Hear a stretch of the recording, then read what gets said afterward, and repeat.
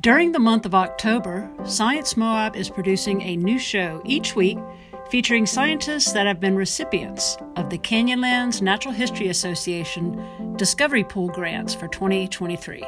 Canyonlands Natural History Association is a nonprofit organization which exists solely to assist the National Park Service, the U.S. Forest Service, and the Bureau of Land Management in their education and visitor efforts. The Discovery Pool Research Grant Program was established by CNHA to encourage and provide funding for research partnerships between qualified scientists and CNHA's federal agency partners in southeastern Utah. Since its inception in 2007, CNHA's Discovery Pool has awarded $800,000 in grants. The research for today's episode was partially funded by the Discovery Pool. This is Science Moab, a show exploring the science happening in southeast Utah and the Colorado Plateau. I'm Peggy Hodgkins, and today we are talking about the iconic desert bighorn sheep and looking into ways that they are affected by human noise. It's a good show. Stay tuned. Hi, it's a pleasure to be here. My name is Joel Berger. I'm a professor at Colorado State University. I work in the realm of wildlife biology. I grew up in LA, and that would be Los Angeles, not Louisiana. And I did ride motorcycles in the deserts and enjoy recreating, and I still do, but I no longer ride motorcycles because I value my knees. Thanks, Joel. Can you just start by kind of painting a picture of the desert bighorn, where it lives, what are its daily activities, things like that? So desert bighorns occur in southern Utah mostly. They're a pretty sensational, iconic animal. They are low density. They are in arid systems only. They need water, like most mammals need water, not all, but most. Bighorns are iconic for so many reasons, not only to people in Utah, but throughout the western US. Males have big horns. Females have horns, but they're smaller horns. But the species is called bighorns because of the big horns of the males. Males can run 150 to 200 pounds in the desert. Females will be about two-thirds that size, maybe a little less than two-thirds that size. They give birth usually in May, late April. 90% of the births will occur from late April to early June. Because the food is so sparse in the deserts, they're not in huge groups of 20 or 30 or 40 as they are in the mountains. The typical group sizes are anything from about 3 to 6, but sometimes you'll see groups of 10, occasionally groups of 15, but that's rare. Most of the time, small group sizes, they use cliffs. They will come out onto more level ground now and then, but their major escape is by the use of cliffs. You've been studying the desert bighorn sheep for a while now. I'm just curious what kind of triggered you to start asking the questions of how noise is affecting the livelihood of the desert bighorn. So my PhD work was on bighorn sheep, including in the deserts, but not in Utah. And I returned to the world of bighorns after about 30 years, and I had been working in the Moab area, San Rafael Swell, all the way down south to the San Juan River. And after a couple of years of focusing on recreation and impacts to pregnant bighorns, I was interacting with a number of folks in and around Moab especially, and the noise ordinances and the increasing levels of aerial activity, whether it be tourist helicopters, whether it be sightseeing planes, that was starting to become an issue, and it had been on and off over, I don't know, a couple of decades. But people said, Joel, since you're focusing on bighorns already and recreation, is there a way that you could get at the possible sensitivity of bighorns to sound? So concerns by the local people, whether it be by ranchers, whether it be by recreationists, whether it be by the business community, or whether it be by the agencies. It was like, can you help us understand this issue? It made sense to me. And that's how I got re-involved on the sound part of our existing studies. So it was brought to your attention that not a lot is known about the noise affecting the sheep, especially recreational noise in southeast Utah. So, how did you go about designing this study? So, the major thing that we want to know is how bighorn females are responding. The reason I say bighorn females, and then Peggy, I'll come directly back to your question, but I need to set the context. Most of the recreation in Southeast Utah occurs during the spring and late spring.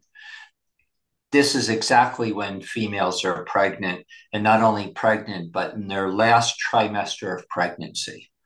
And so, anybody who's listening, who's a mom, anybody who's had a sister or any other kind of person who's given birth, we know that it can be really stressful in late pregnancy. And that's when animals need access to highly proteinaceous grasses.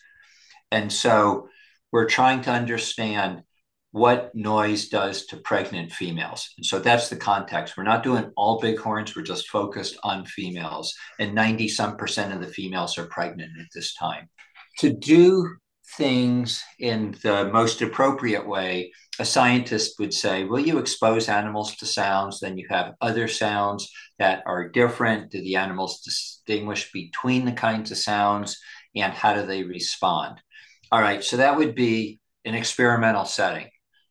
Wild bighorns in Utah are not in experimental settings. We don't bring them into a captive facility and play sounds. So we need to be creative.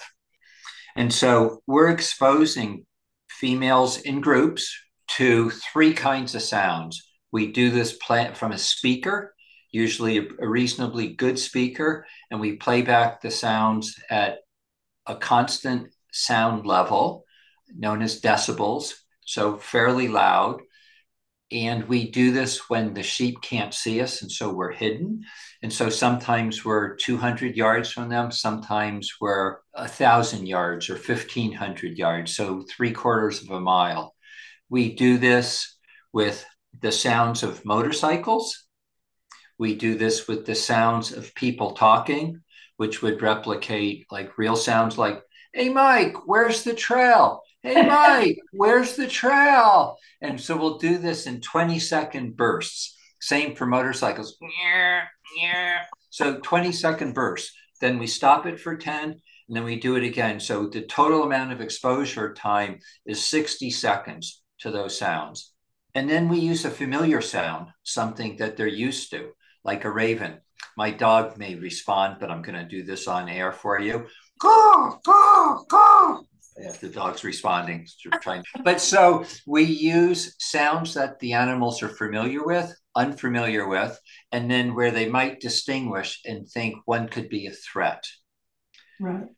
So somebody might be thinking, well, wait a second. So you're doing people sounds, you're doing the sounds of motorcycles. Why aren't you doing some of the other kind of vehicles that we have out there in the field, including like helicopter noise or airplane noise? It's a great question. The reason we're not doing that is if you find a group and you play back one set of sounds and the animals respond and run away, all right, that will be a sample of one. And then we have to find another group and do it again. And we have to find another group and do it again. So we can't keep repeating it to the same group on any given day. And so when we started this question and answer, I wanted to indicate the realities because we're not doing these in an experimental setting. And so we can't just keep exposing the same group to the same sounds because maybe they get used to the sounds after the fifth type of sound. Or maybe we just keep chasing them away, which is not ethical. So our samples are limited, and we don't, every day we're in the field, we're not even finding bighorns because they're hard to find. Yeah, for sure. And I mean, your primary question or concern is how it affects the pregnant or last term females. So it sounds like most of your work must be done in the spring, I'm guessing. And where has most of your work been taking place? Almost all of our work is in spring. I say almost all. Occasionally, I'll show up in early winter, sometimes late fall. But the bulk of our work is targeted around the timing of late pregnancy, in part because that's the reality of when Moab is receiving most visitation. This is our first spring that we finished this season. We'll have one more we anticipate. Okay. We have 3 study sites, which makes things more interesting and more realistic from a biological perspective so that we can gain deeper insights into how sheep respond. Our major study area is in and around the Moab area, and that receives the most visitation. Our second area, though, is about 50 miles northwest of the town of Green River, which would put it about, 50, almost 100 miles northwest of Moab. It's an area called the San Rafael Swell, and that also has bighorns. It also has recreation, but it has less recreation, right, which means we have a comparison, and we can ask then, do the sheep in area A maybe habituate to the sounds? Mm-hmm. But then we also have a third area, and that is north of Hanksville. So pretty far to the northwest directly of Moab. And that area receives the least amount of visitation. And that gives us another opportunity to ask, do sheep that are less exposed, more exposed, are they more sensitive or less sensitive? Because there's the possibility that sheep could habituate to these sounds. I know you've only had one real season collecting data, but what, if anything, can you tell us? What kind of insights into any of the trends that you're seeing with the data you found? The precaution to your question, what are we finding, is a 2-word answer. It depends. Because it depends on group size, it depends on the habitat. What we've been finding so far is that if the sheep are surprised, they respond pretty strongly.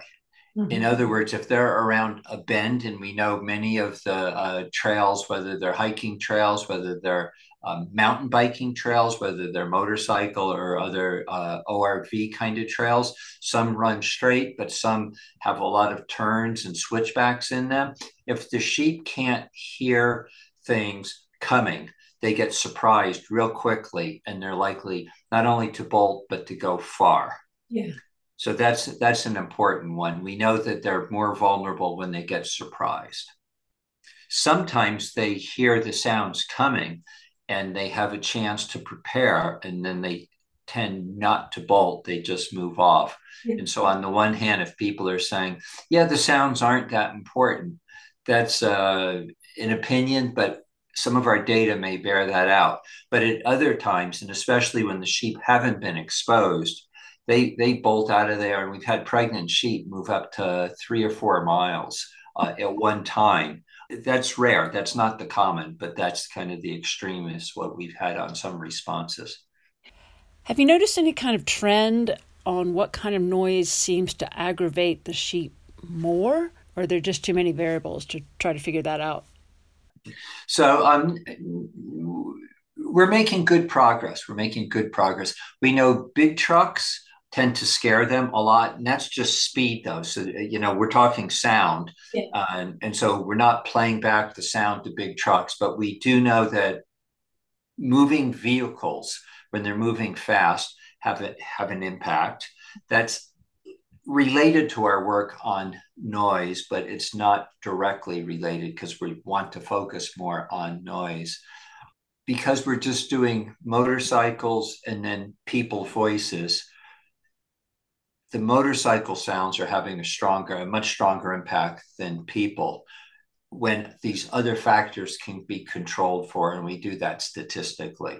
But Yeah. so we can say that the sound of motorcycles at close range is having a stronger impact. Once the sounds are more than about 400 yards out, so that's about a quarter of a mile, they fall off pretty fast. And of course, it depends, like, are the sheep in an amphitheater? Are they in a canyon? Are they in the open? So as you were saying, Peggy, lots of variables, but when those variables are removed or isolated, the sound of motorcycles are carrying a stronger impact.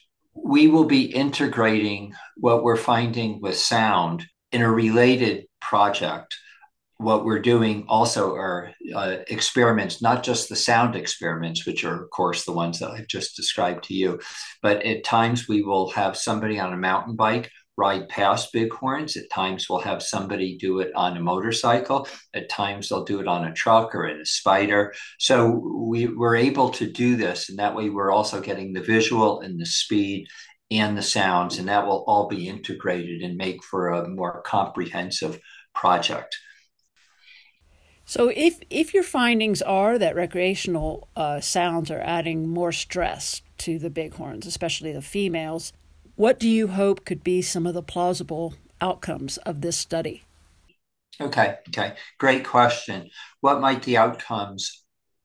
What might I hope the outcomes would look like? I'm going to answer that only indirectly, and the reason for that is I can have a hope, but it's really in the public domain. So what my hope would be, we would bring together different stakeholders, hold 2, 3, 4 day workshops across different parts of Utah, and get a much better feel for what the public is thinking. And when I say public, I don't just mean one form of public or the other, but everything from the business community, from stakeholders, from outfitters, from people who like to go out and photograph bighorns, the entire realm. That would be my hope, is that we can try to come to some sort of an agreement on where the best places are to put effort. I mean, certainly, with some rafting and canoeing and kayaking or climbing, we have some seasonal closures for peregrine falcons or for golden eagles, for bald eagles.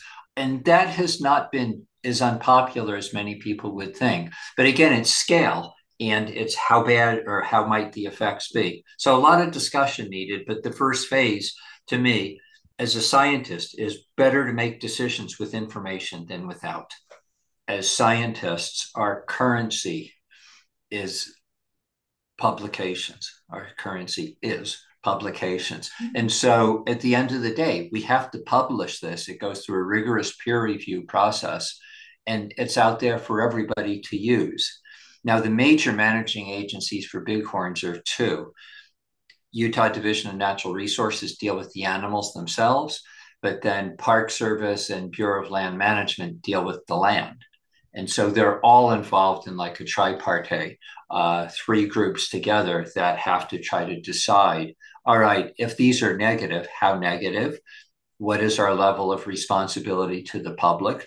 We have different agency missions.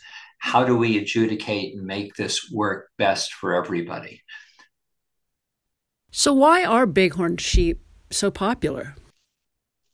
Your listening audience is in the realm of some of the best areas in the world for petroglyphs.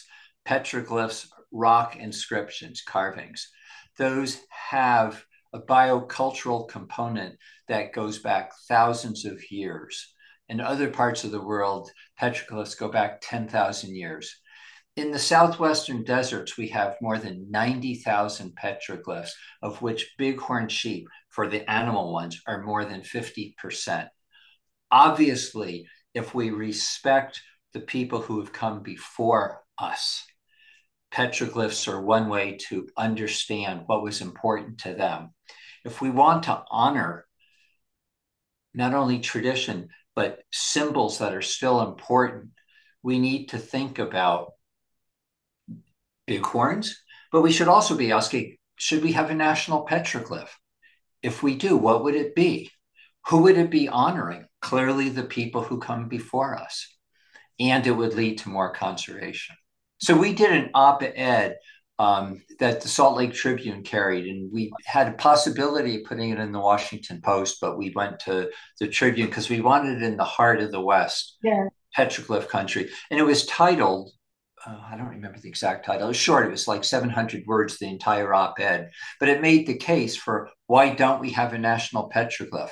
So we're still trying to develop some traction on that, which is very different from this project. But ultimately, if we can succeed from a biocultural perspective, people are going to value it. There are bighorn carvings, I mean, everywhere in the Southwest, whether it's Durango, Santa Fe, Moab, or beyond, Flagstaff, you see lots of these like iconic petroglyphs and some statues, and ultimately it will raise the bar. Well, Joel, as always, it's great to have you on the show, and we look forward to hearing more from you, maybe after next spring.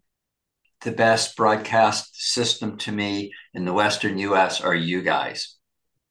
To learn more or listen to other Science Moab episodes, visit sciencemoab.org or anywhere you get your podcasts. Our theme music is by Jeremy Spalding, and the show is produced by Peggy Hodgkins, Christina Young, and KZMU. If you love Science Moab, let us know. Leave a rating on Spotify or a review on iTunes. And consider supporting Science Moab by donating to the podcast at sciencemoab.org. This programming is unique to Moab, Utah, and your support makes it possible.